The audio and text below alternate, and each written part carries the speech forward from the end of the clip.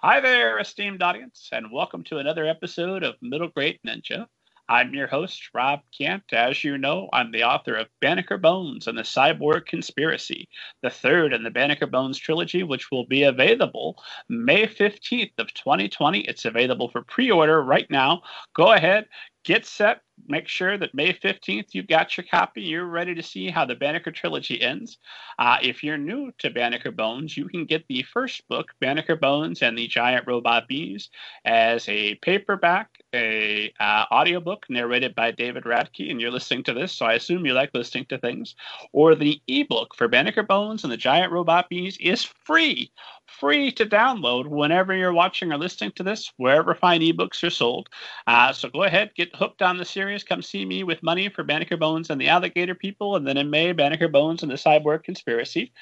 Under the super secret pen name Robert Kent, I've written novels for older readers such as All Together Now, A Zombie Story, The Book of David. The Book of David is a 5-volume serial horror novel about flying saucers and all kinds of crazy stuff.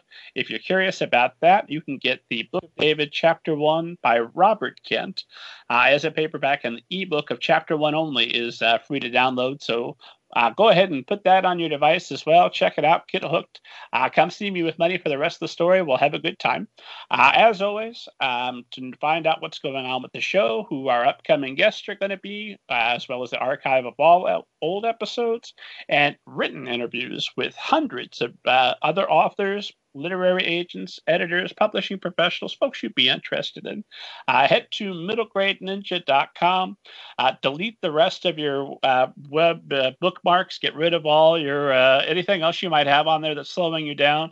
One website is all you need, middlegradeninja.com. Throw out Twitter. It's just ruining your life. Middlegradeninja.com is for you. So I couldn't be more excited. Today we're going to be chatting with Anna Meriano, who is the author of the brand new book, Love, Sugar, Magic, A Mixture of Mischief, the third in a trilogy, which is available, I believe, right now, when this airs. Anna, how are you today? I'm great. Thank you so much for making the time to chat with me. I'm really looking forward to this conversation. I think we're going to have a good time. Yeah. So the best place to start is for esteemed audience who hasn't been actively going through old interviews and your books and everything about you online in preparation for this, is give esteemed audience kind of an overview of your background. Yeah. Hi, esteemed audience. Nice to meet y'all. So I'm Anna Meriano. I'm the author of the Love, Sugar, Magic series, as Rob already mentioned. I'm just going to read my bio because I'm not great at improvising. I am the author of the Love, Sugar, Magic series. And I grew up in Houston. I graduated from Rice University and then got an MFA in writing for children, which is a super cool degree to get. I work as a tutor and part-time teacher now in Houston, which basically means sometimes I'm tutoring and sometimes I'm in schools teaching writing, or sometimes I'm helping people with their homework. In my free time, I like to knit, study American Sign Language, and play full contact Quidditch, which has had some consequences recently.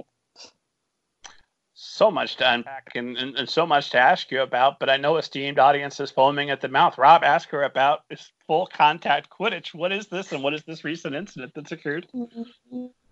So I play Quidditch, the main thing there that, starts conversations, which means basically, so 12 to 15 years ago, I can't count exactly, some college kids at Middlebury College in Vermont were like, hey, we should play Quidditch. So they got together on their little college field and invented some rules to this game that normally is played on flying broomsticks, but they just played it with normal broomsticks, and they ran around and they threw dodgeballs at each other, and the rest was history.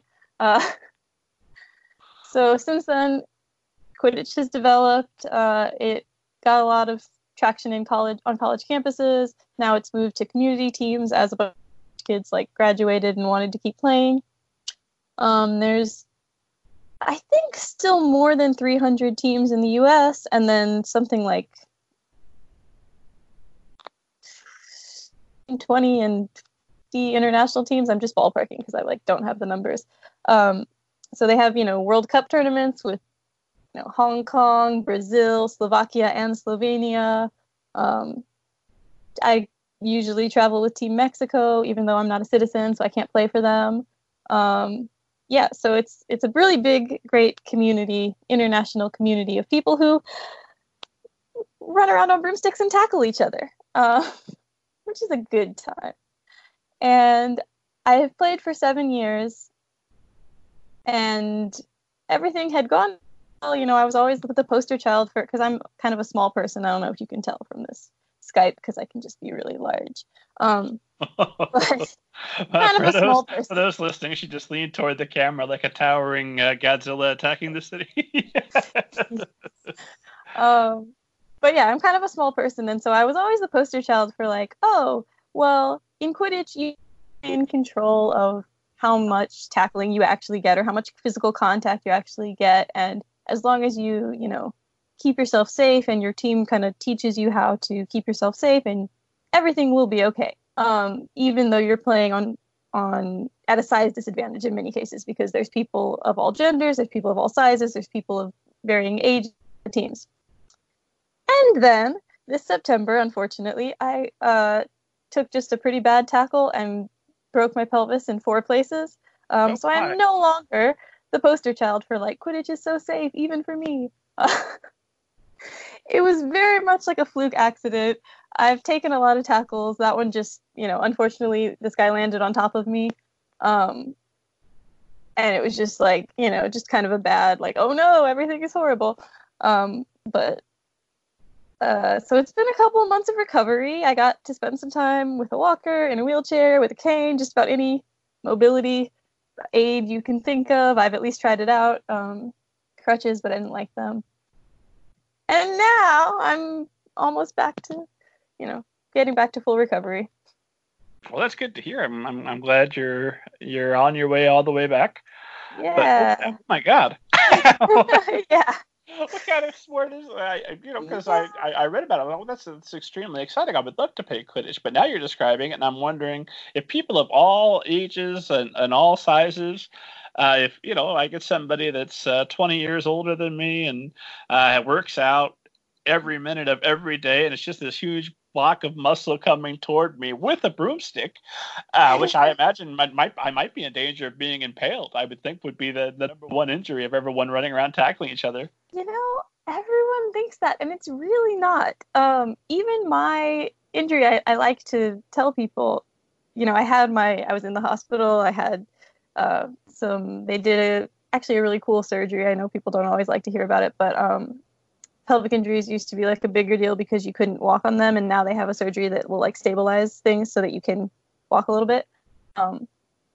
It's not important, but basically, so I did have, I had surgery, I had all this stuff, but later on I checked and you could kind of see the little very mild bruise from the broom down around my knee. And that was it. The broom was not in play causing any of the major injuries. It just gave me a little bruise, which I've had a bunch of those little right around your knee little line of bruise where the broom hit. So I'm yeah, even in my case, people don't really get impaled by the brooms because you kind of know where your broom is, and that's one of the things we practice a lot with our tackles is you tackle and you move your broom to the side. But is it courtesy, or is there some sort of penalty for intentionally not doing that? You just want to, instinctively. You don't want to, because it's touching you as well. You don't want that because we usually use PVC pipes. You don't want that rod just sticking anywhere into anything. You just want it out of the way. Well, I would imagine if you're playing on a campus and we're all friends here, we're having a good time. Even then, there's always one that's going to be, I'm extra competitive and I'm going to look for a little edge. But by the time you said you're traveling with the Mexican team around. Yeah. There has to be really competitive people who are trying to figure out ways to get you smacked over the head. No, I've never seen anyone hit someone with a broom. I've seen one person throw broom. Play was stopped, and he was immediately like got in big trouble. But you can't, yeah. I don't know. It definitely is a physical sport. People definitely are like trying to win, especially in Texas. We have some national championships in Austin, like Austin has championships. A lot of Texas players are the ones World Cup and won the international championships. So Texas has a lot of really competitive players, but like people generally are not trying to like make illegal tackles, and we have a lot of rules. No hitting above the neck, no hitting below the knees. Rules about kind of how you can make contact and how you can't. So I think people generally follow those rules. There are injuries, but a lot of times it's like on par with what you get in other sports. Not football because we don't have as many concussions, but like ankle injuries, knee injuries, and then concussions a little bit. Basically what we get. So, and I'm sorry to make you relive this traumatic event. No. But I mean, I still really like Quidditch. I still, I'm still involved with my team, the Houston Cosmos. I'm getting a jersey this season, even though because they're so cool, they have like stars on them. I probably won't play for the rest of this season, but I am getting a jersey, and I have my Quidditch book coming out at the end of this year. So yes, I saw that on your website. I want to make sure I ask you about that. So what's the Quidditch book going to be? The Quidditch book is a YA novel, so not as much for the middle grade listeners, but it's a YA novel about someone who starts playing Quidditch in Houston right after high school. She's it's a Cinderella retelling, very, very loosely. So she's got a stepmom to contend with. She's got a pretty extreme grounding situation, and she kind of uses Quidditch as a way to escape that because it's technically, I'm getting exercise. Don't you want me to get exercise? You can't ground me from physical activity because that would be so bad. And she goes to a tournament instead of a ball. She loses a cleat instead of a slipper. But basically, Quidditch is sort of a vehicle for her to come of age, find her place in the world, feel like the future's not that scary anymore. Yeah. And, I wrote it in major part because Quidditch was that for me.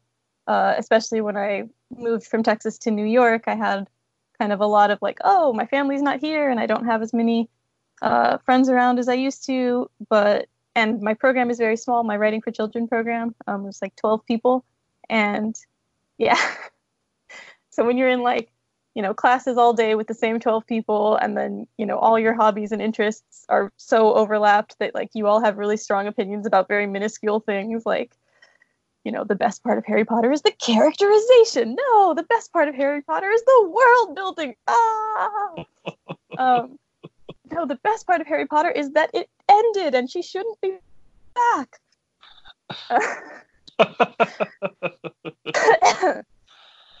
Anyway, when you get a lot of people with strong opinions together, sometimes it can just get like overwhelming, and there were only 12 of us and we had a lot of internal fighting even though we loved each other. So it was really nice to be able to go on the Quidditch team and just have different people who did different things, and we could all come together and be a team, but it was also like a little bit of an escape.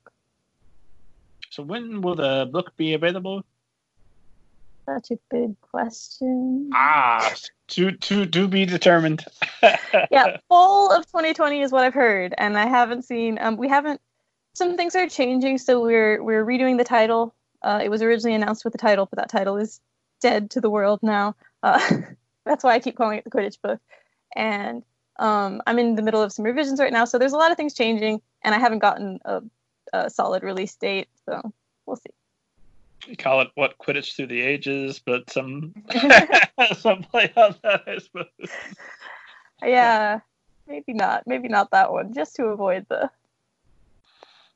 So, there's a very real possibility that J.K. Rowling is going to read something that she wrote. She has already. I assume that J.K. Rowling owns all of the Love, Sugar, Magic books and has read them multiple times. So this will be something additional reading. But just in case that's not true, does that make you extra? How do you feel about that prospect?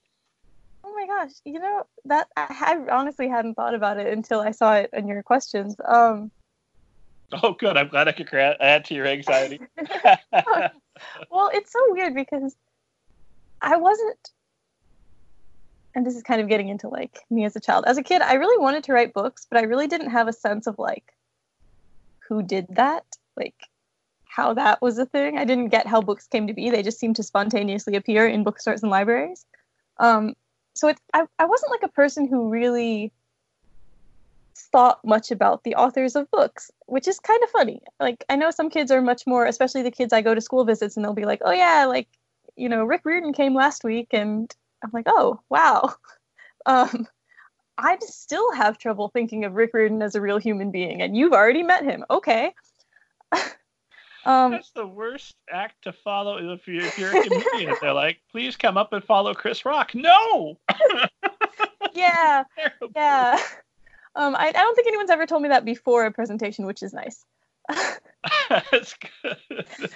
But yeah, so I, like, in some ways, it doesn't even really register because it's not like I grew up thinking, when I meet J.K. Rowling, this is what I'll tell her, because I just didn't think of her as a human being, and still almost don't, except that she's on Twitter, and I regret that.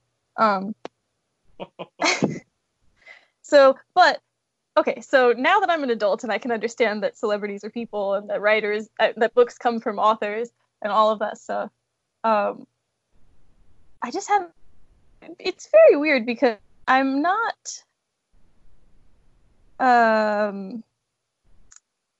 like, I think that currently in life, J.K. Rowling and I have some different opinions about things that are very important to me.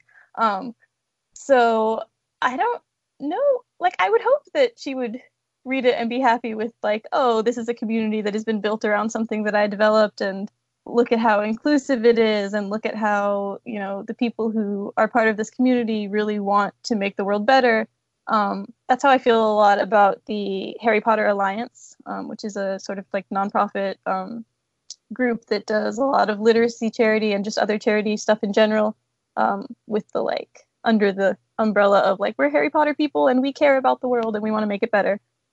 So I hope that would be the reaction. And then also, like, people finding a place where they belong. But, like, also, I have trans characters in that book. Yeah, I saw that she had stepped in it on Twitter, and when that happened, I just immediately swerved. But I don't want to know that bad things happen from my favorite author. I'll just assume that doesn't exist. So I haven't followed up or read the controversy. Yeah, it just so I think, like, there just seems to be a thing with, like, British celebrities are going down this route. It's unfortunate. I don't know why it's happening. I mean, not that there aren't celebrities everywhere that are doing it, but, like, British celebrities just seem to be especially influenced down this idea that, like, I don't know, trans rights are somehow infringing on women's rights, and I just think that that's not. Yeah, there's a lot of detail I could get into, but also it may not be worth it getting into it on this podcast particularly. I think it doesn't make sense. A lot of people think it doesn't make sense, and so I'm like, I hope she would read it and like it, but then maybe she would be too influenced by these particular opinions to really like it, so I don't know. I was writing what I saw in the Quidditch community, so I really stand by, everything that's in that book. Like I said, Quidditch is an all-gender sport. It's one of the only sports that has specific rules in place for its trans players, which is basically to say you're welcome and your gender is what you say it is, and it really doesn't change how you play the sport, like, which is very unusual. I mean, most sports don't really have any setup for trans people to play, and it's become like a big source of discrimination. So, yeah, that's the world's on fire. I don't know what to say. Yeah, no. It's just so anyway. So I'm proud of the Quidditch community for that reason, and then it's weird to be thinking about J.K. Rowling reading it. But like I said, I hope that if she did read it, she would be pleased with what she saw and what the community has kind of grown into. Fair enough. So I did want to ask more about the traumatic incident of your pelvis being shattered. Although for the record, Middle Grade Ninja loves J.K. Rowling. That's why we have Harry Potter figures up here. Those of you watching us on the YouTubes or wherever. We also 100% support rights for trans people, and if J.K. Rowling was disparaging those, that makes me very sad. And I suppose I'll knuckle down and actually read the article. I mean, I love J.K. Rowling. I love the Harry Potter world, so it is, to use your nuance and, yeah. It's one of those things, especially when a person gets to be so high above the rest of us, any kind of a celebrity. Like my go-to is Mel Gibson, clearly a terrible human being. Does that mean I don't I have to go back and retroactively not like Braveheart? I really liked that movie. That was a pretty good flick.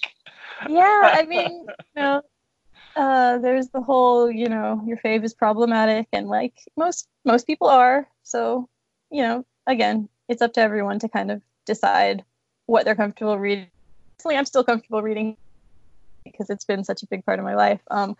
There's also a lot of great new books that are also fantasy, and also, coming from people that, maybe I have my views line up with theirs more, so maybe the books will speak to me more. I've been on several panels with just amazing writers talking about this particular topic. I was just recently with Henry Lian, the author of Peace Sprout Chen, or the Peace Sprout Chen series. It's like 3 books now.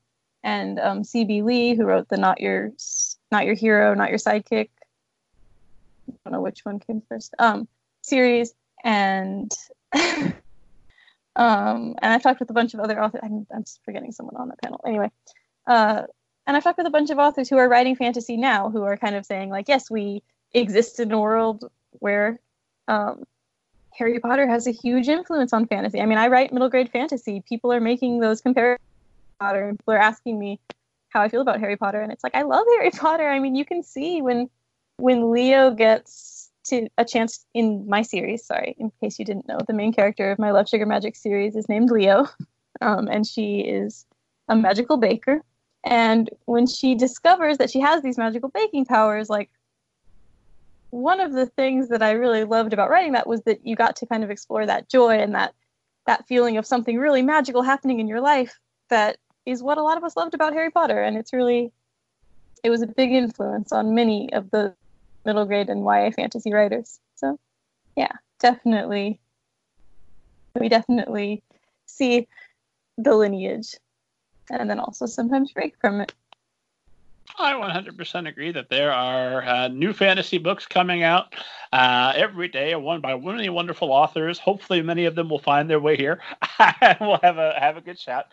So, absolutely read as widely as you can. But I do try to separate the art from the artist, even when I know the artist is a defendant. Like, I did a workshop this weekend.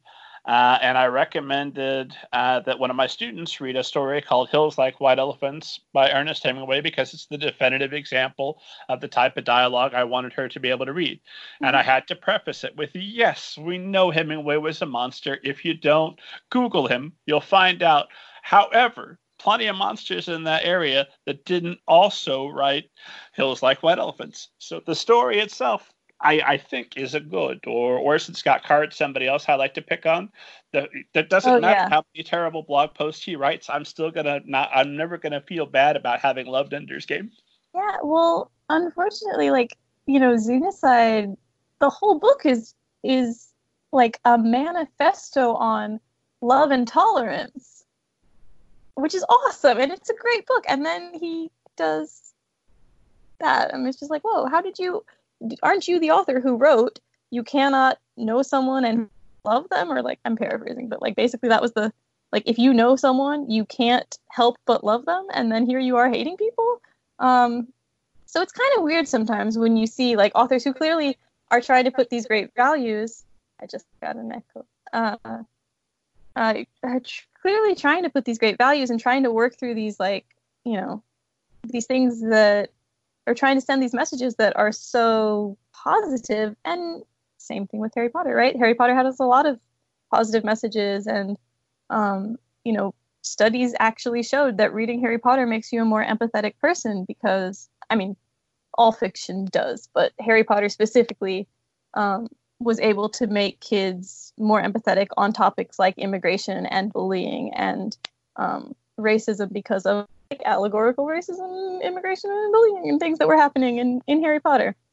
So Orson Scott Card is another one where I'm like, how did you write this book and then become this person? What are you doing? But maybe he found it. Just never shared the identity of the true author.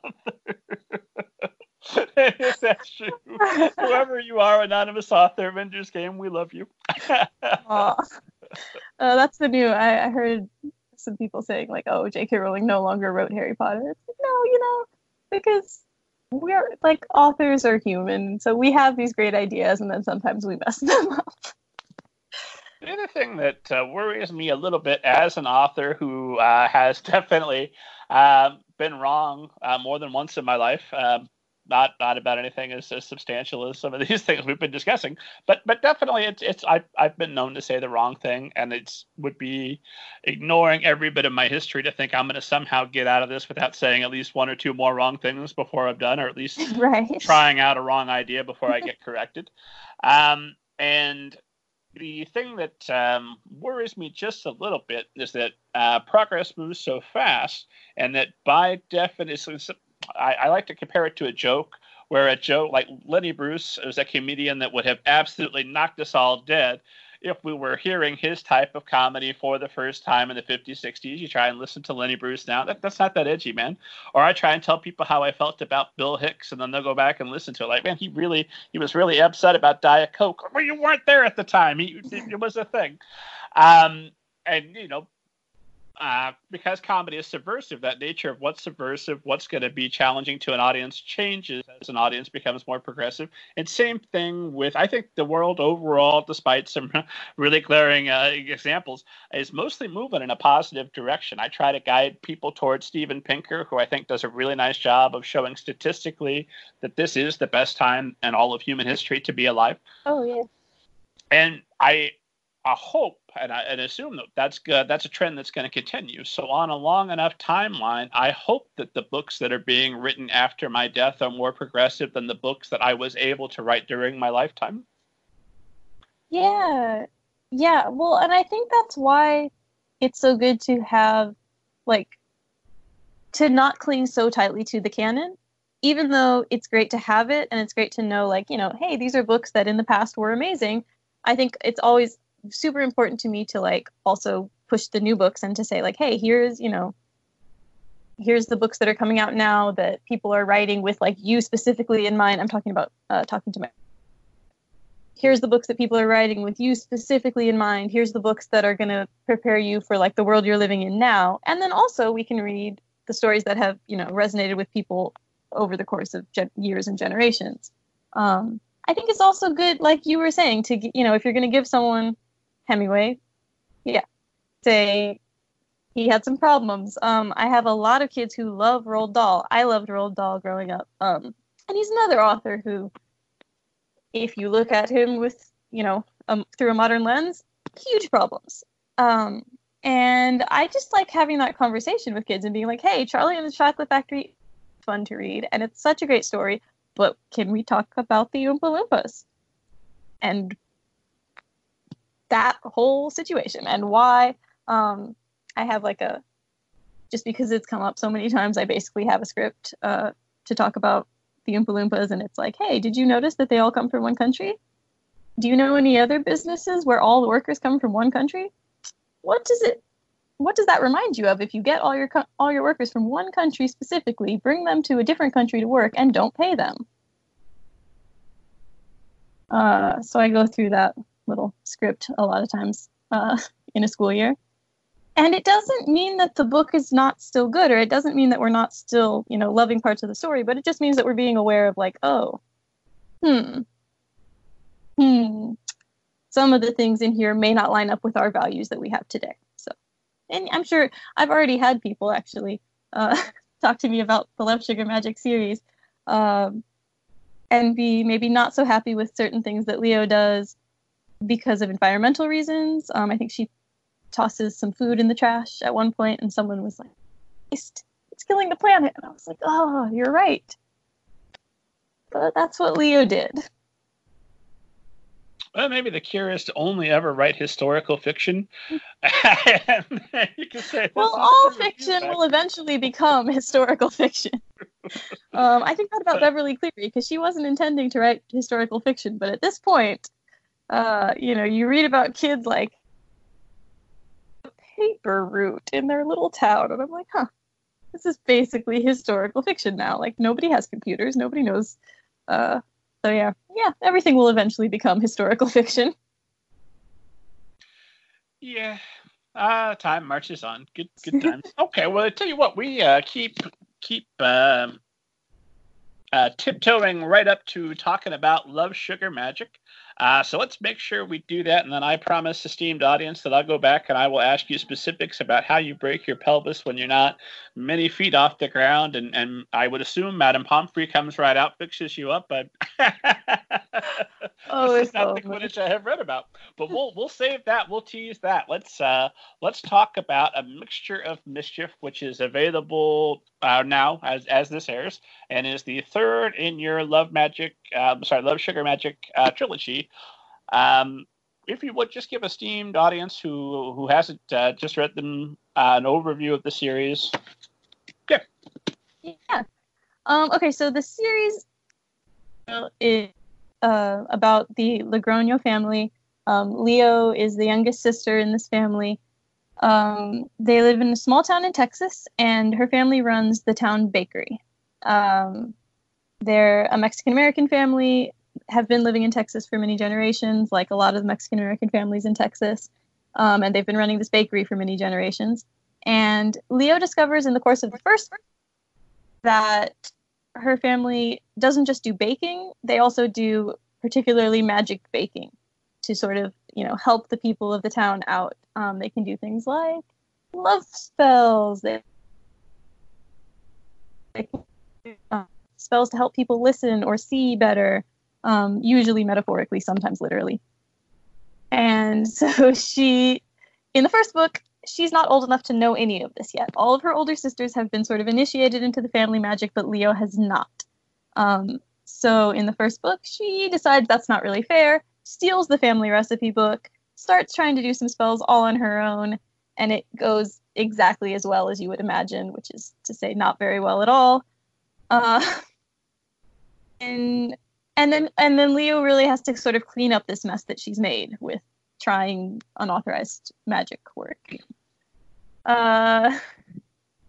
Book is doing a little bit more magic along with her family, but still runs into a problem because the ghost of her abuela just appears in her room suddenly. Not as a ghost anymore, but like tangible, physical person. And it turns out that ghosts are coming back to life all over town, and Leo's been working on some new types of magic, doesn't think that she is the reason for this, but everyone else seems to, and so she's kind of trying to solve this mystery of how did these ghosts show up, how do we get them back where they belong, and why did this happen in the first place. And then, so that brings us to book 3, where Leo and her family are, actually having a pretty good time of things, which is unfortunately unusual for them. The bakery's doing really well. Her cousin is coming to town, and then suddenly a whole series of bad luck, what feels like bad luck, happens to the bakery. Things like the rent increasing and another bakery planning to open up in town, and it's a very small town, and so they, can't help but think, oh no, another bakery, that's going to be competition. And some of their family heirloom objects, like things that they use in their magical spells and in their baking, start disappearing. And all of these things seem just like a streak of bad luck, but it turns out there is sort of a reason behind. A relative of Leo's has visited her in a dream. Her grandfather has visited her in a dream, but he turns out to actually be here kind of messing with the family, trying to get Leo to abandon the magic that sort of magical path she's been on and join him on this different path. And it's kind of one of those books that has a lot of twists and turns. So I have a hard time talking about it without giving away too much. But basically, Leo has to sort of decide how she's going to react to this sort of new threat and decide how she wants to use her magic. Because, she has a lot of people telling her this is the way that our family does it, and she's not really totally sure which is the right way. So, and then how does it end? No. We'll skip that. With love, sugar, and magic. There we go. It ends with book 4, I'm hoping. So I think the trilogy is complete. I have a hard time saying it because I don't want to believe it in my heart. But for now, there's no book 4 planned. We're planning to leave it at 3, and I'm pretty happy with where it ended, at least. But never say never, right? Yeah, basically. I just refuse to say never because I'm like, maybe someday. I'm holding out. Go get the Quidditch book out, maybe write a couple of others, but then come back and give us a little bit more Love Sugar Magic. Who is the ideal reader for this series? Who do you envision writing this for? Well, I think a lot of times as a writer, kind of the only audience for is yourself. A lot of kid lit authors will say, like, I'm writing the books that as a kid I wanted to read. Oftentimes I just feel like I'm writing the books that I currently want to read. Not even going back, because I just love middle grade still. But I do think that was more true for me with my first book. And then as we've gotten on to the second and third books, I was more influenced by my students. I was thinking more about sort of the things that the reactions they had to the books, the things that they maybe, wouldn't see in the books and I wanted them to see. One of the things that I am thinking about, and then, my family as well. So I brought Leo's cousin in, her cousin JP, who's like 1 year older, and he's kind of cool, and he just shows up and is like, hey, I'm here now. Partially because I hadn't really put any male relatives. And in book 1 especially, I got a few people come back and be like, so there's really no boys in this book, and the ones that exist aren't that which, like, you know what? Sometimes that's allowed. And I didn't even agree with them, because I think Leo's dad is one of the best characters.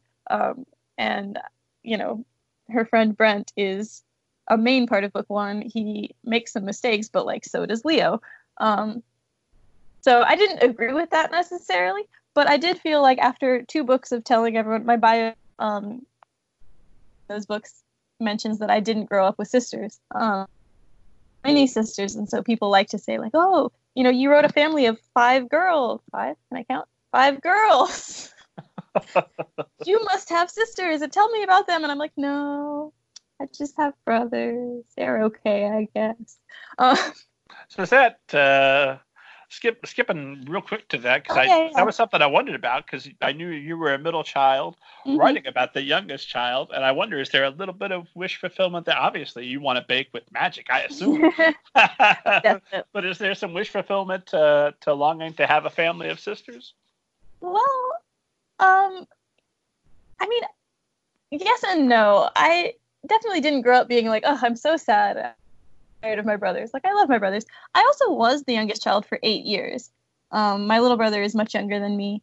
He was, we really wanted him and had a lot of troubles getting him.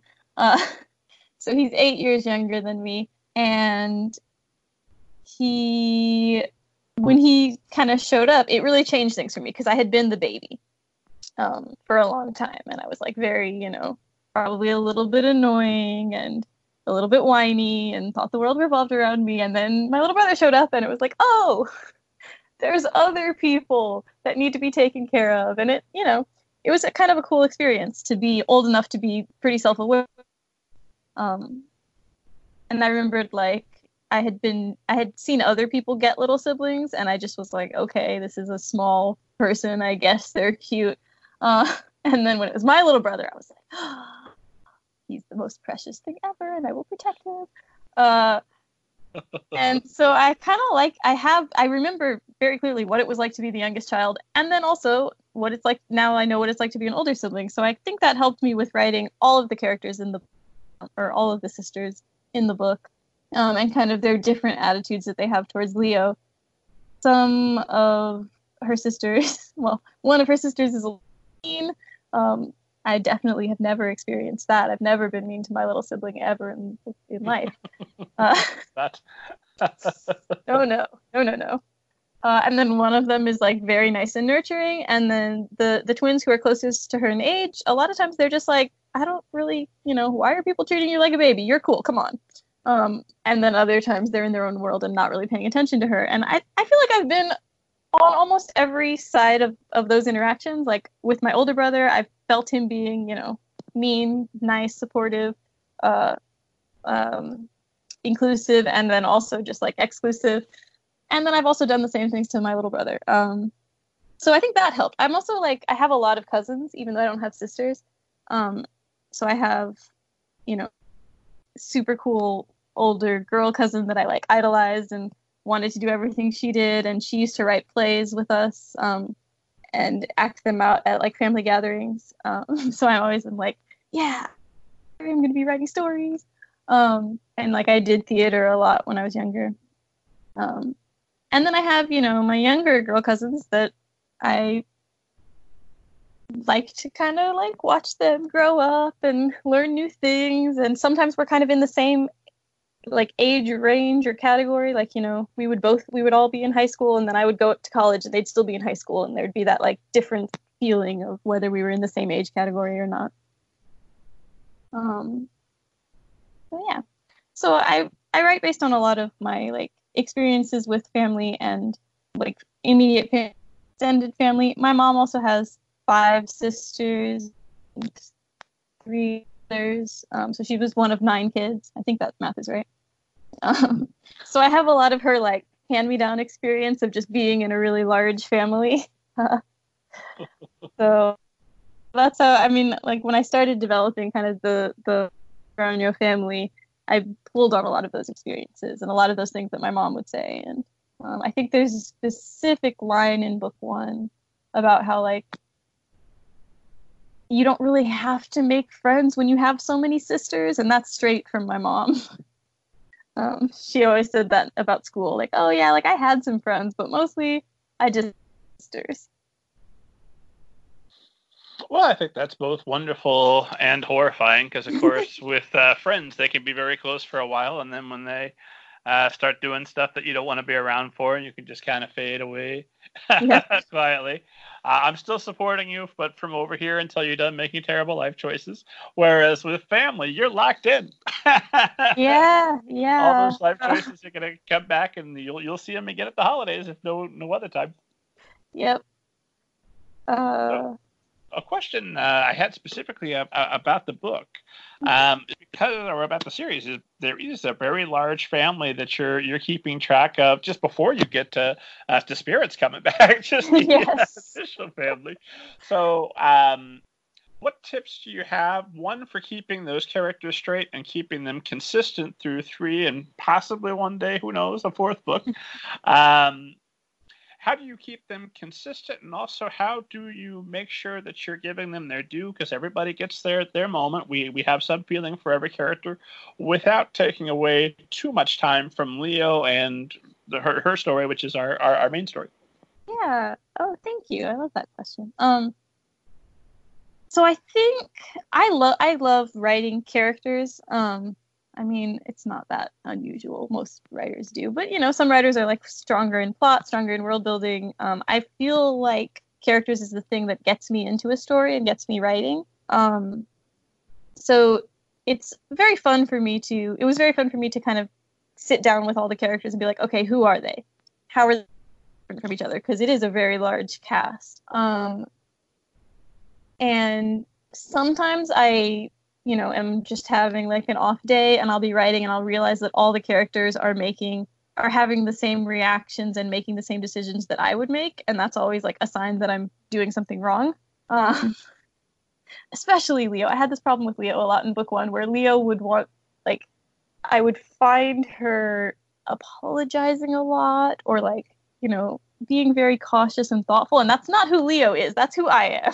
And I would have to like scrap that whole apology scene and instead have her barge into another bad idea.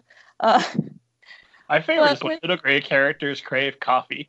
Like, no, just go get some coffee, writer, and then come back and tell the story. Yes. I'm sorry, I derailed you. Continue. No, yeah. So I think that's a good indication. So if any of the characters are making decisions or saying things that sound too much like what I would say or decide, it usually means that I haven't really thought from their perspective enough. Honestly, with Leo's sisters, I gave them a little bit of I started off with kind of a one-dimensional template. I was like, Isabel's the nice one, and Marisol is the mean one, and Alma and Belen are nerdy and off in their own world. And then, like, as you start writing them, they say things. You describe that you have to describe them, so you kind of are forced to make choices about their characters. So I think if you just pay attention to what choices the character will like sort of start to develop. One of the things that happens in book 3 is that Isabel gets a little bit of like an unexpected arc. So when I started writing it, I thought it was very clear that Isabel was like the one who would step straight into her mother's footsteps and run the bakery, and she was the oldest child, so that made sense for her. But everything that she was doing in the books indicated that that wouldn't actually be the right path for her. She was really into magic, and she was really into spellcasting and learning more about magic, but she was never really into baking. And I had to sort of kind of realize that halfway through book 2, like, hey, something is a little off with this. So I had to give her that chance in book 3 to kind of say, I'm going to think about what I want out of life, and I'm going to think about like what I want to do in the future. So that was kind of fun. And same thing with Marisol. Like, she started out as the very rebellious character, but she just, she has her friends in a way, like in the town. She really likes the town. She really was always, like jokingly, she was shirking her responsibilities, but what she ended up doing was running the bakery, like doing the sales part of the bakery. So she kind of took an unexpected swerve in book 3 as well. All small moments, but it's not the main plot of book 3. And sometimes I was even like afraid that I wasn't getting it on the page enough. But I think that, again, with side characters, you're allowed to do that. You're allowed to have just the moments that like your main character sees, and the reader can kind of fill in the rest of that arc. Because, that's how we are in our life a lot. We don't see, like, my brother doesn't live in Houston anymore. He lives, he's at medical school down in the valley, the Texas Valley. It's a place. It's about 5 hours away, if that helps. And so, like, I don't get to see, like, every single thing that's going on. Like, when I talk to him, I can kind of connect the dots. And so I think that we're used to doing that with the real people we know. So it's not really that wild to expect a reader to do that with the fictional characters who are more on the periphery, not the main character. Surely by the time you get to book 2 and you're going out and you're doing your school visits, you're promoting, you'll have those readers that come up and they tell you who they like, and it's not always who you want them to like. That happens to me. My favorite character is Grandma Juanita. Really? Neither Banneker Bones nor Ellicott Skullworth, the 2 stars? Grandma Juanita. Okay, I like her too, but... So sure, I think those readers that have their favorite characters and are hoping that they're going to leave you 1-star reviews for the rest of your career if you hurt their favorite character. I think there's something about the grandma characters because Leo talked with her abuela, the ghost, in book 1 for like one scene, and so many people told me she was their favorite character. Really glad to write book she gets to come back and be a little more active and be a little reclaim a little of her like wild teenager side, not just being the wise old grandma all the time. Give your readers what they want, I suppose. Yeah. That's always one of my reactions to anything a reader says is, wait, if I were to do this, you would pay money for it? Well, that is worth at least considering. Go on. So I wanted to ask you about the Cake Literary Family because they're thanked prominently in the acknowledgments. Yes. And I know that they had some involvement with getting this ball rolling. So who are they, and how did this partnership get started? Yeah, Cake Literary is a packaging company, which doesn't mean anything to a lot of people, but if you know what it is, that's what they are. They basically are a company that really wants to more diverse books on the shelves, and it's specifically like high concept, fun adventure books, written by diverse authors about like diverse characters. Um, the founders, Daniel Clayton and Sona Cherapotra, were actually alumni of my writing program. So I met them at like an alumni event, and there was cheese, and I was in the corner eating the cheese, um, and not talking to anyone. What kind of And cheese? little, they had the cubes, but they also had the little slices, and then they also had the ones that you slice yourself because they're even bigger. Oh, that is Such completely understandable. Why would you with that kind of action going on? right? And there was also fruit, but I'm not so into fruit. I'm more into cheese. I've gotten lost on a cheese train. So you were No, there, cheese, and somebody from Cake Literary said, "I like cheese. Let's have some together." no, Or no. So I wasn't talking to them, but they were talking to some of my writing friends, and luckily mentioned that they had this idea for a project. They wanted to see this book on the shelf about Mexican American family in Texas. And, we were in New York at the time. And so, like, not as many Texans, I guess, not as many Mexican Americans hanging around. And I'm sure that has everybody, but Houston is actually more diverse. It's the number one most diverse city in the country. For those of you who were curious, I'm very proud of that. as you should be. Good job, Houston. Yeah. So, Well, that couldn't have been a better moment. I mean, yeah, unless no, they it said, was, like, I it was want this author to wear a hoodie with Marvel on its front. right. Yeah, no, it was very, very lucky for me because, and I wasn't even standing there, but my friends were, and they immediately came and dragged me away from the cheese and were like, talk to these very smart people who want to help you. So I sat down with Danielle and Sona to talk about, this idea and what Cake Literary was, and they had basically come up with the idea of Leo and her family, and a lot of the plot of they had sort of like a skeleton outline of the plot of book one. So a lot of times people will ask me, where do you get your ideas? And I'm like, I get them from Danielle and Sona, which is not a super, it's not what they were expecting usually. Uh, but what I loved about working with them is that, we sat down for lunch and we talked about like what that sort of material that they had, and they were just very collaborative outlook from the beginning. Like I would say like, oh, I think it would be so cool if this happened. And they were like, oh yeah, totally. And I'd be like, oh, and what if, instead of the age of magic being 13, we raised it to 15 because that's like a, important age. And they were like, yes, we love it. And I think they just really, they had this idea, really great idea. I think, people hear magical baking and are already in. For the recipes alone, if nothing else. Yeah, yeah. Which and Danielle makes the recipes because I've mentioned I don't bake. So people hear that they had this great idea, and then they were really, I think, great about giving the idea, like, hey, would you like to write this? And I was like, yes, I have never wanted to write anything more. And so it worked out really well because I just got to kind of take these characters and these plot ideas and make them my own. With book two, the outline, we worked together on the outline. With book three, I had like a very clear idea of one of the storylines that I really wanted to write, and then Danielle and Sona helped me fill in sort of the subplots, the B plots. So I've just been really happy working with them. They work on a lot of great books. They're the brilliant minds behind the Gauntlet and Tristan Strong Punches a Hole in the Sky, and their novel that they actually wrote together, Danielle and Sona wrote together, Tiny Pretty Things, which is becoming a Netflix series. So they're just, they're really great. They understand story really well, and they're using that understanding and knowledge of how to like really engaging stories to kind of let other writers get their foots into the industry, which is like super awesome. was going for the easy laugh with the Marvel hoodie jacket earlier, or the Marvel hoodie line. But I'm sure it wasn't just we need a Mexican American from Houston. Any Mexican American from Houston will do. So when you sit down with them, how do you convince them that you are the person to tell this story? At that point, you already had your MFA locked away, right? It wasn't finished, but I was in the program. Yeah.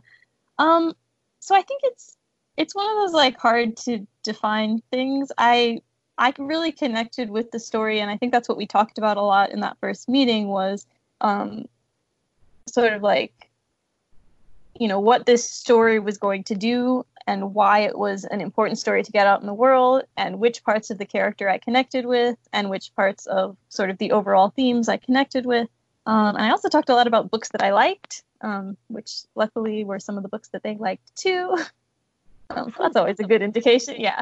But yeah, I think so at that time, and this was 2014, if not 2013.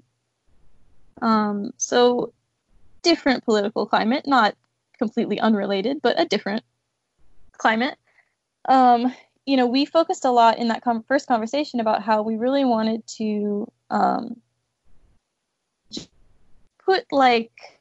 infuse some joy into diverse stories, because a lot of the diverse stories that had been coming out were very like the struggle. Not every single one, but you know, it still is things that one of the big types of book that gets attention is the struggle books. Give me like 1 second. Oh, you're fine. That's a problem I encountered as well. For those who haven't listened to this show before, my wife is black. Banneker Bones is a biracial detective character I wrote for my son because, without revealing my age, I grew up white in the 80s and 90s, white and male in a small Indiana town of mostly all white people. And so I had never noticed that, this is a problem with our literature. Everybody stars me. It's great. Yeah. And then I got to a point where my wife and I were getting serious. I'm okay. Well, my son wants to read books about young black boys, young biracial boys. What have you got? It's like, here are the Civil War books. Mm-hmm. Here are the books about slavery. Books about slavery and civil rights. Sorry, and great, all very important. You should read every last one, internalize it. But where is the book where the little biracial boy gets to tour a chocolate factory with workers from all kinds of countries, with wonderful medical plans, dental? They don't have to sing the stupid songs if they don't want to. It's a good life. Yeah, exactly. So, I mean, that was really our mindset going in, was like, we're just going to focus on this, like the magic and the power and the joy of this family. And I was really excited to take part in that. I'm okay. Being Latinx is complicated. So bicultural is maybe the better term. Biracial doesn't really work because, like, you know, a lot of Latinx people are already biracial, or like you can be any race and still be Latinx. So. Well, honestly, biracial is kind of a dumb term because unless you have papers going back 100 generations, how do you know? Yeah. So I try to go with bicultural, but then sometimes people don't always sometimes people use bicultural differently to being like, you know, lived in one culture and then lived in another culture, whatever. There's a lot of things, but I have Mexican American family and I have white family, Irish and German family, Irish American and German American family. And Italian American family. I forgot them. I didn't forget them. But anyway, my point is I relate to that, not necessarily seeing yourself. And I, you know, for a little bit when I started these books, I was like worried that I was overstepping what I knew. I was writing like a not bicultural family, a fully Mexican American family. And it was a little nerve-wracking at first because I was like, am I really, you know, am I allowed to tell this story? Am I the right person? Am I representing exactly perfectly the Mexican American family? Which is a ridiculous concept if you couldn't hear the sarcasm in my voice. Is there such a thing? Have they been identified? Should we all be looking up to them? There is a platonic ideal of a Mexican American family, as it turns out. But like getting myself to that point to realize that I was just writing one family and one story and one character was a little bit of a it took some confidence, and luckily for me, I mean, I know other people work through this on their own, like adults, but luckily for me, Cake kind of gave me that confidence. They said, like, yes, we're talking to you about this topic. You know, you feel passionately about it. You are welcome to come and take this story. And I was sitting there going, like, I'm sure you could find a better Mexican American writer. Yeah, that we could, but we don't need to. If we've got you, we love you. Why Yeah. are you fighting us on this? Yeah. So that was kind of a fun. And then I feel like, you know, writing the whole series has like really helped me grow into that sort of idea of like, oh, like I am enough. I don't have to, you know, I'm not trying to talk over anyone or say that I am the definitive experience, but I'm just writing these books that I'm writing, and that's okay. That's good, in fact. So, at what point did this begin to feel like your story as opposed to a freelance project that you've been hired to?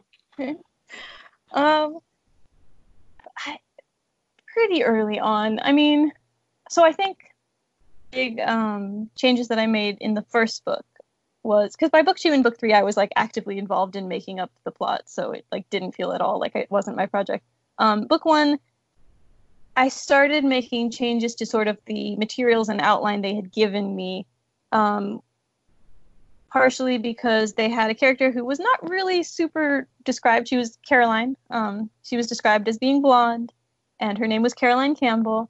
And, you know, I don't remember if they specifically said she was white, but it was sort of the implication. And I have a best friend from college who, you know, is named Claire and is blonde and is half Costa Rican. Not half, because, you know, people are not percentages, but she has Costa Rican family. And so I just kind of, you know, was planning out how to write this story where Leo doesn't speak Spanish and she has to get a Spanish dictionary to translate every single page of her book. And I was like, you know, this is going to take too long. And I've been sitting in front of a book with a Spanish dictionary next to me, and it's not that exciting, and it's not something I really want to write multiple scenes of. So can we get a Spanish speaker to hang out with Leo? And so I was like, you know what? She's already hanging out with Caroline. She's already planning to tell Caroline about her magic. Caroline can speak Spanish. Like, there's no reason that she can't. So I mean, she didn't change. She's still Caroline Campbell. She still has blonde hair. She's still Leo's good friend and then she moved away. But now she has that Costa Rican heritage. And, you know, that kind of gave me a place to, and I do this more in book 2, but even in book 1, work through like some of the natural feels through Caroline. Then, you know, book 2 happened and Caroline took sort of a little bit more of a main role as the friend who maybe like wasn't as welcome in the bakery because she wasn't part of the close-knit family.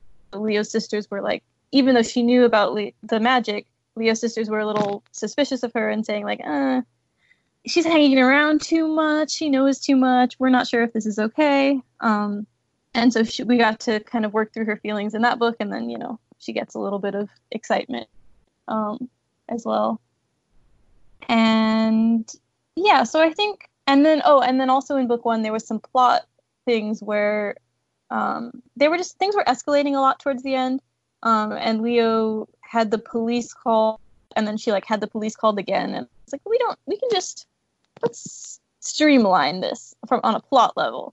And I was really like taking whole bullet points off of the outline. And so I think I sent an email at that point and said like, hey y'all, I'm changing some things. I hope you don't feel like I have destroyed and desecrated your work. And I don't exactly remember what the answer was, but it was basically like, okay, we don't care. Not we don't care, but like, we trust you. And so I think that was when I was like, oh, I can really just make this my own. This is my project. Which again is such a good feeling because they're, you know, sometimes Write for Hire can go very much the opposite way where people are really micromanaging what they want from you. And I'm very glad that wasn't my experience from the beginning of this. You know, just call them back and say, hey, good news. It's now a police drama with an erotic romance subplot. Precisely. And then is that going to be, are you doing something similar for the Quidditch book, or is the Quidditch book 100% whole cloth from your mind sprung up? Not that any book is ever that way. I don't know why I'm saying this. That's actually what I was gonna say, but no, it is 100% whole cloth, air quotes, because it's not a real thing. Brain. That's why it took me 6 years finished instead of the 2 or, well, I don't know. I started writing it also in 2014. So I started the first Love, Sugar, Magic and the Quidditch book at the same time. And I've gotten 3 Love, Sugar, Magic books in the time it took me to get one finished Quidditch book. Because I was sort of on my own, slogging through the mud of like, oh, I need to learn how to plot. Womp. And then on an industry side, oh, I need to get an agent. Oh, all these things that so you did 3 Love, Sugar, Magic books without an agent? So I got an agent somewhere in the middle of all that. But yeah, I mean, so Cake has an agent that works on their own projects. Now they might have more than one. They might have an agency. I'm not totally sure. They had an agent. If you're listening, come on the show, talk to me. We'll learn all about it. Definitely. So they had an agent who worked on all their projects, and so I didn't have like my own finished manuscript, so I wasn't querying on my own. So all my stuff just went through Cake Literary. But I did, at some point in the middle of book 2, get an agent, and then get a new agent, and yeah, I was figuring industry stuff out for myself, just kind of on a totally separate track from the Love, Sugar, Magic series. It took a lot longer. And I'm looking at the clock and like, what happened to our time? We had so much time. We talked about I talked about Quidditch for so long. So, esteemed audience will never forgive me if I forget to ask. Anna Meriano, have you ever seen a flying saucer, and do you believe in them? I saw that question. That's such a complicated... Okay, I have not seen a flying saucer. I don't want to say I don't believe in them, because that's just like a little too much arrogance for me. Like, I don't know, maybe. But I'm not like strongly convinced that they're real things that are like coming and visiting Earth a lot. My dad really likes to talk about Fermi's paradox, like a lot, very often. So I've been having those discussions recently. And I usually kind of end up saying like, I don't really see if esteemed audience doesn't know, the paradox is like, well, if the universe is so, I'm going to get this wrong. If the universe is so big, and if, humans develop to this certain level of intelligence, surely there should be other life forms that have developed to this certain level of intelligence and even beyond. So then why haven't we ever seen any of them? Like, if aliens exist, why haven't we seen them? And if they don't exist, then why do we have such a big universe with no aliens in it? Is kind of my understanding of of Fermi's paradox. And I always kind of just end up saying, like, you're making a lot of assumptions that life forms would even look or operate on the same planes as humans. Like, I feel like it's entirely possible that they're out there and they're doing stuff and we're just like not picking up on it because, my imagination is pretty, I would say, pretty strong, and I can imagine, all sorts of beings that are doing things, and it's, we aren't perceiving that because we don't have that particular sense, and we can't tell when, like, there's a lot of things going on in physics that we can't observe because it's too small, or it's too big, or it's not something that our physical senses were made to notice because it wasn't important to our development, but it might be important to other people's development. So I feel like it's not that much of a paradox because, like, there could very well be other life forms. None of this is super answering your question. Sorry. No, I think it is. They could be walking around with us right now. We just can't perceive them. Yeah, basically. There's also the whole, like, parallel universes thing. So, like, they could literally be walking in the same space.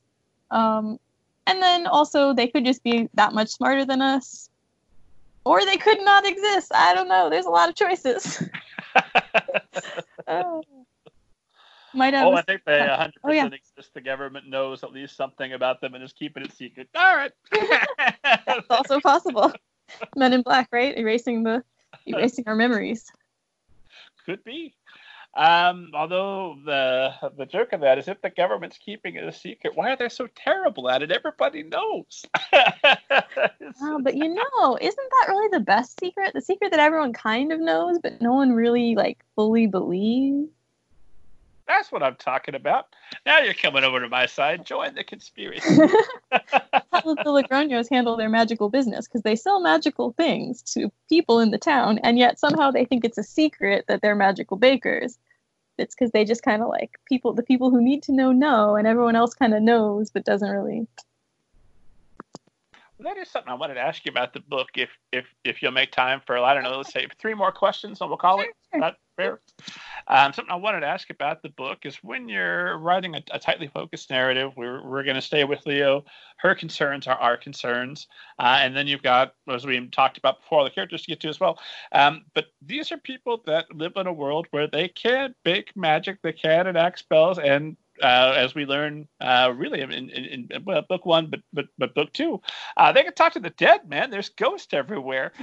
So how do you deal with such big? I mean, if that happens tomorrow, our whole world is going to change forever. Everything's going to. I mean, I'm intimidated by the thought of that topic of, everyone can see ghosts now. Some of us can see ghosts. Proof of the afterlife. Change your religion. This is what it is. How do you avoid expanding to that level and just running with those ideas, but without closing those doors, but keeping focus on the story that we paid to read and we want to enjoy? Yeah, that's another really cool question. I mean, I think part of the answer is you don't avoid it, but you just end up cutting. Cutting is a writer's best friend. Or not even cutting, but like, scribbling the notes and then not actually writing them down. I mean, book 1 certainly deals with this, but I think book 2 is like the one that really deals with this. Because I did have to, I had to like pick a stance on the afterlife, right? Or like on how the afterlife works. And that was pretty wild. Just did it and nobody ever stopped me, and I was still kind of like, no one's gonna say like this is wrong. Okay, cool, awesome. But yeah, so I think some of the things I have like a little bit of a built-in safety net of like, Leo's family is just not the type that's gonna like try and go out and manipulate the world with their magic, right? They are. They're really just kind of trying to use this as a tiny little boost to help their friends and family, and that's it. I did have, because I would have thoughts like that. I did have some like canonical limitations. So they mentioned that good luck spells and prosperity spells, like to get more money, have diminishing returns. So you can do it once and it'll help you for a little bit. But if you did it every day, eventually it would just not work anymore. Same thing with Leo's sister. Also true. I'm going to date myself, but when you joined the Columbia Music House, if you didn't pay them, you wouldn't get more CDs. But that first batch was pretty awesome.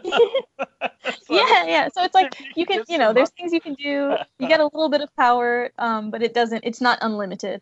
Same thing with Leo's sister, who can pull things out of the air.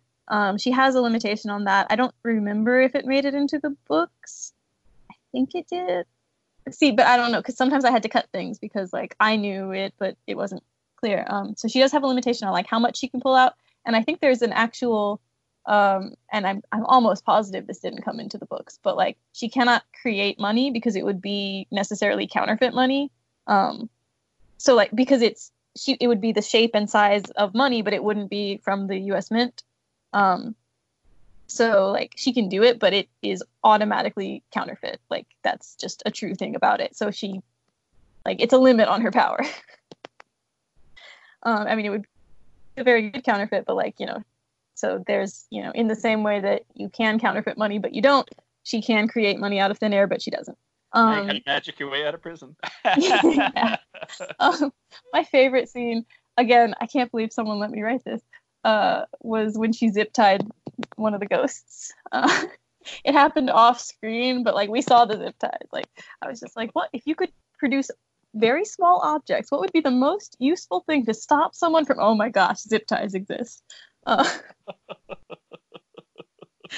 So, so things like that. Like sometimes I really do just I don't stop myself from thinking about them. I just let myself go to the very far. Like I come up with the solution, and then it may not actually end up in the book.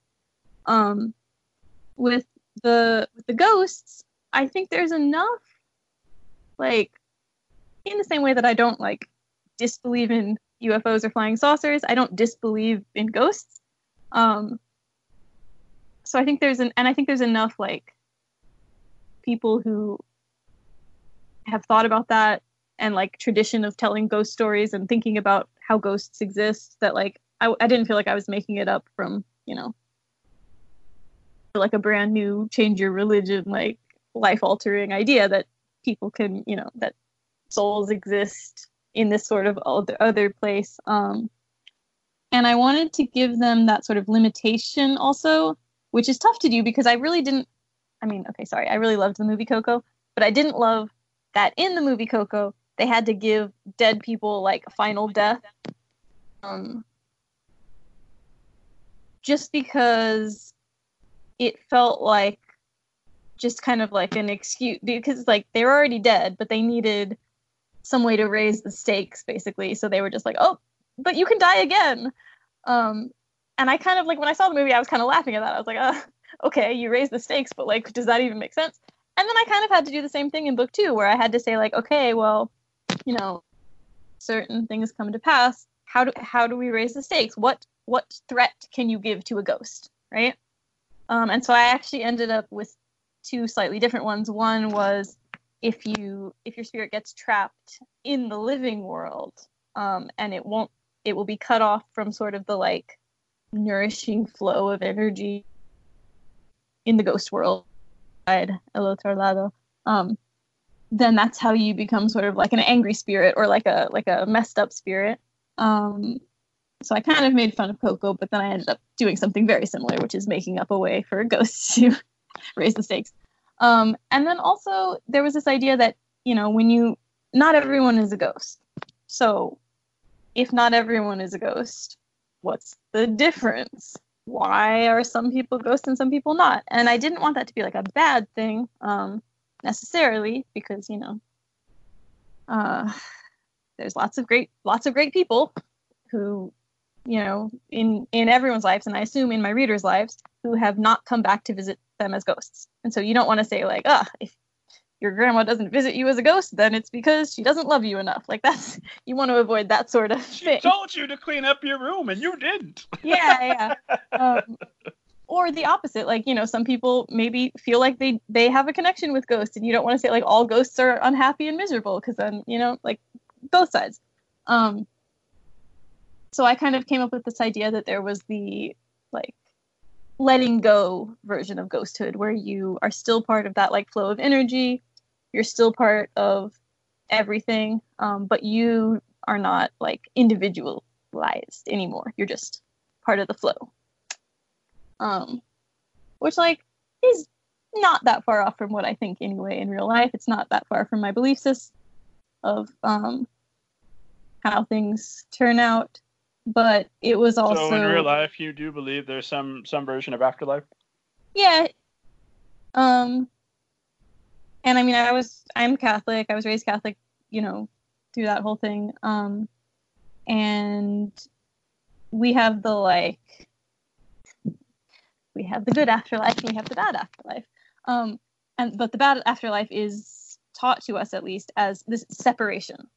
So I think it made sense for me that like a good ending would be the opposite of separation, like complete togetherness, complete wholeness, one with everything, is how the grandma talks about it. So yeah. I should chase you down a rabbit hole of the afterlife, but I'm not gonna. Really cool topics on this. But are they related to my books? Who knows?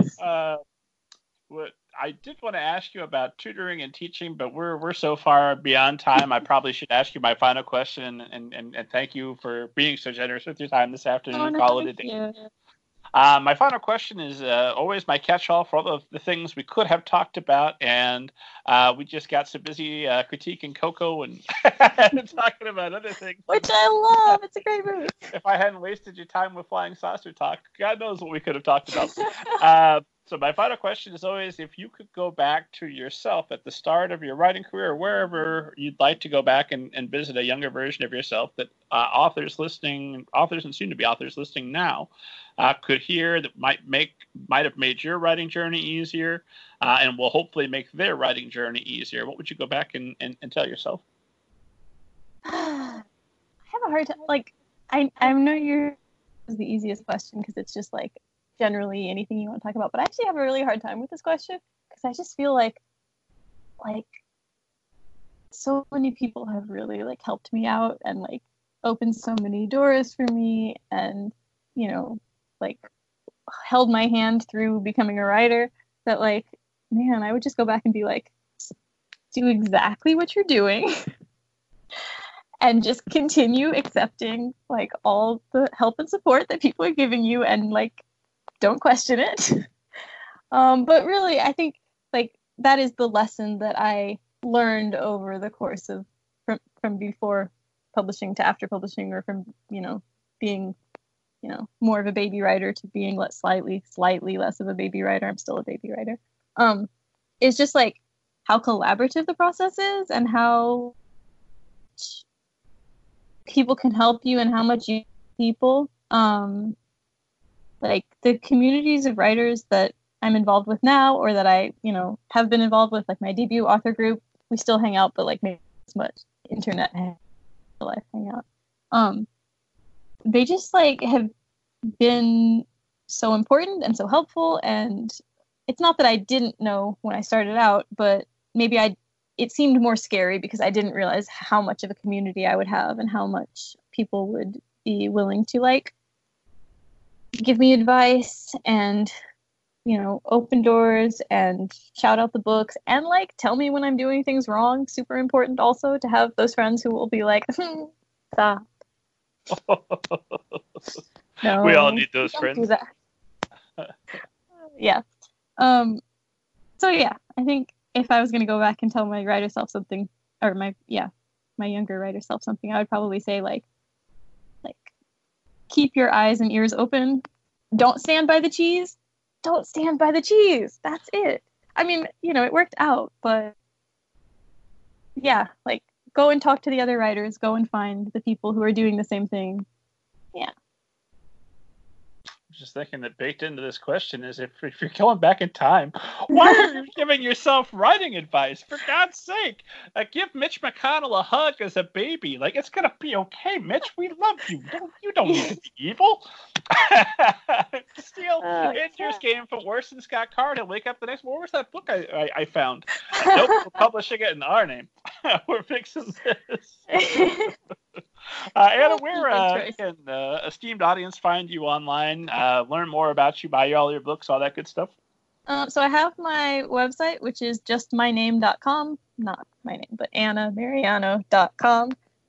And then I have Twitter, which is not my name. It's Anna M is boring. Is my Twitter handle. So I guess at Anna M is boring, which was a super good idea. You should always make your Twitter handles when you're in college. And thinking that you'll never use them again is definitely how you should make the account that you will use as an author.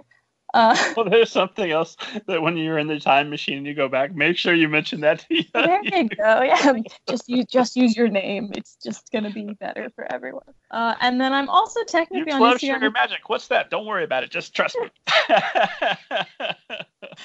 Are you talking about that Red Hot Chili Pepper CD? That's a different one. So yeah, and then you can. Right? That's... my brother has that type 1 diabetes, just like JP in book 3, and he has frequently called my series Blood Sugar Magic. Like, the magic of checking your blood sugar. Yeah.